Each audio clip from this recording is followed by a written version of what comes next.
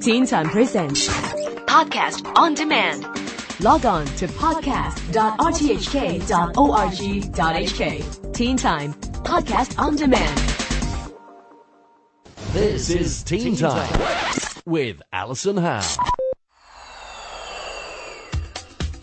This is the Teen Time Science Blog. I'm Neil Chase. You might have heard a couple of weeks ago that the world was celebrating the 40th birthday of something that we now all take for granted. Something that has changed the way we buy, sell, read, listen to and learn from. Something that without, I couldn't even speak to you. And something that it seems we all need. And so this week on the Science Blog, I'll be looking back at just one thing: the Internet. There's no doubt that the Internet has completely changed our world in just a few short years.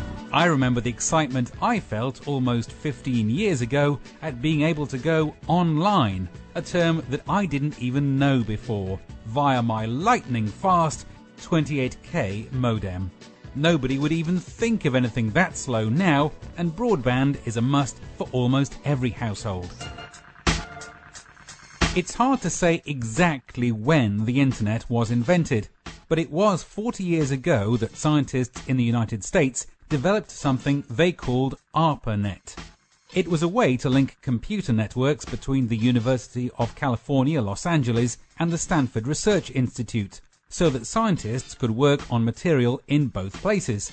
Then, later in 1969, the University of Utah and the University of California, Santa Barbara were added onto the system. Then new institutions were added to the system every few weeks. However, what made this basic internet different from anything that had gone before was the way that it broke down all the information from one network, sent it over a phone line, and then the computer at the other end reassembled it again. It was called packet switching and made the process of transferring information possible. By 1981, this linked form of communication had grown from just the United States to Canada, Europe, Australia, and Hong Kong. The term Internet had also been born, being an abbreviation of internetworking. However, it still wasn't the Internet as we know it today, as different systems in different countries used different protocols. And it wasn't until 1983 when the now standard TCP/IP protocol was introduced for all systems around the world, which made the Internet truly global for the first time. But it wasn't for everyone to use, and only military, research and educational establishments had access to this new form of communication. But in 1992, the US government started to allow commercial activity, and by then, the first dial-up service had started for the public to use. The mid-1990s saw growing availability of the Internet to the public, and the first real use of email and the World Wide Web. An Internet backbone was created internationally by linking fiber optic cables running across continents and under the oceans. Broadband started to become available, and the world suddenly became a smaller place. Now the Internet's strength is also its weakness. Nobody owns the Internet, and that means it is also very difficult to control, although some countries try very hard to limit what their citizens can read or have access to. It's impossible to think of life without email, but with limited regulation, it also means that we all get far too much spam email too. By the start of 2000, thousands of companies thought they could get rich quick with internet sites and services, and financial backing came from people who couldn't see that the business model simply wouldn't work.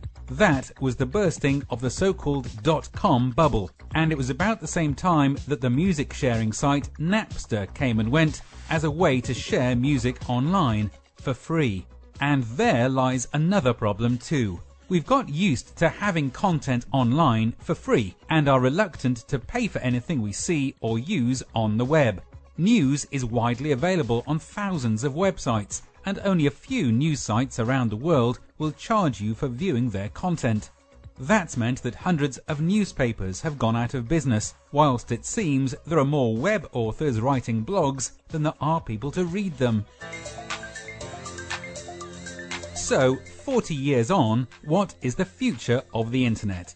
Certainly our thirst for bandwidth is unquenchable, and the methods for viewing, downloading and absorbing information grow daily. It's likely that the separation between TV, news, video, phones and computers will become more and more seamless. Access will likely grow in places that previously didn't have internet, like on long flights, that Wi-Fi access will be everywhere, and that we'll never be out of contact, however much we might want to be. We'll be more mobile, and cloud computing will become more practical, with fewer desktops and laptops and your information stored elsewhere. More applications, technology and devices that require us to be online in ways that, at the moment, are just in our imaginations. It's unlikely that the internet's founding fathers had any idea that their baby would become so big, so boisterous and so widespread in the last 40 years. It has come of age, and the internet is here to stay, even though we might not recognize it in another 40 years. So, internet, happy 40th birthday.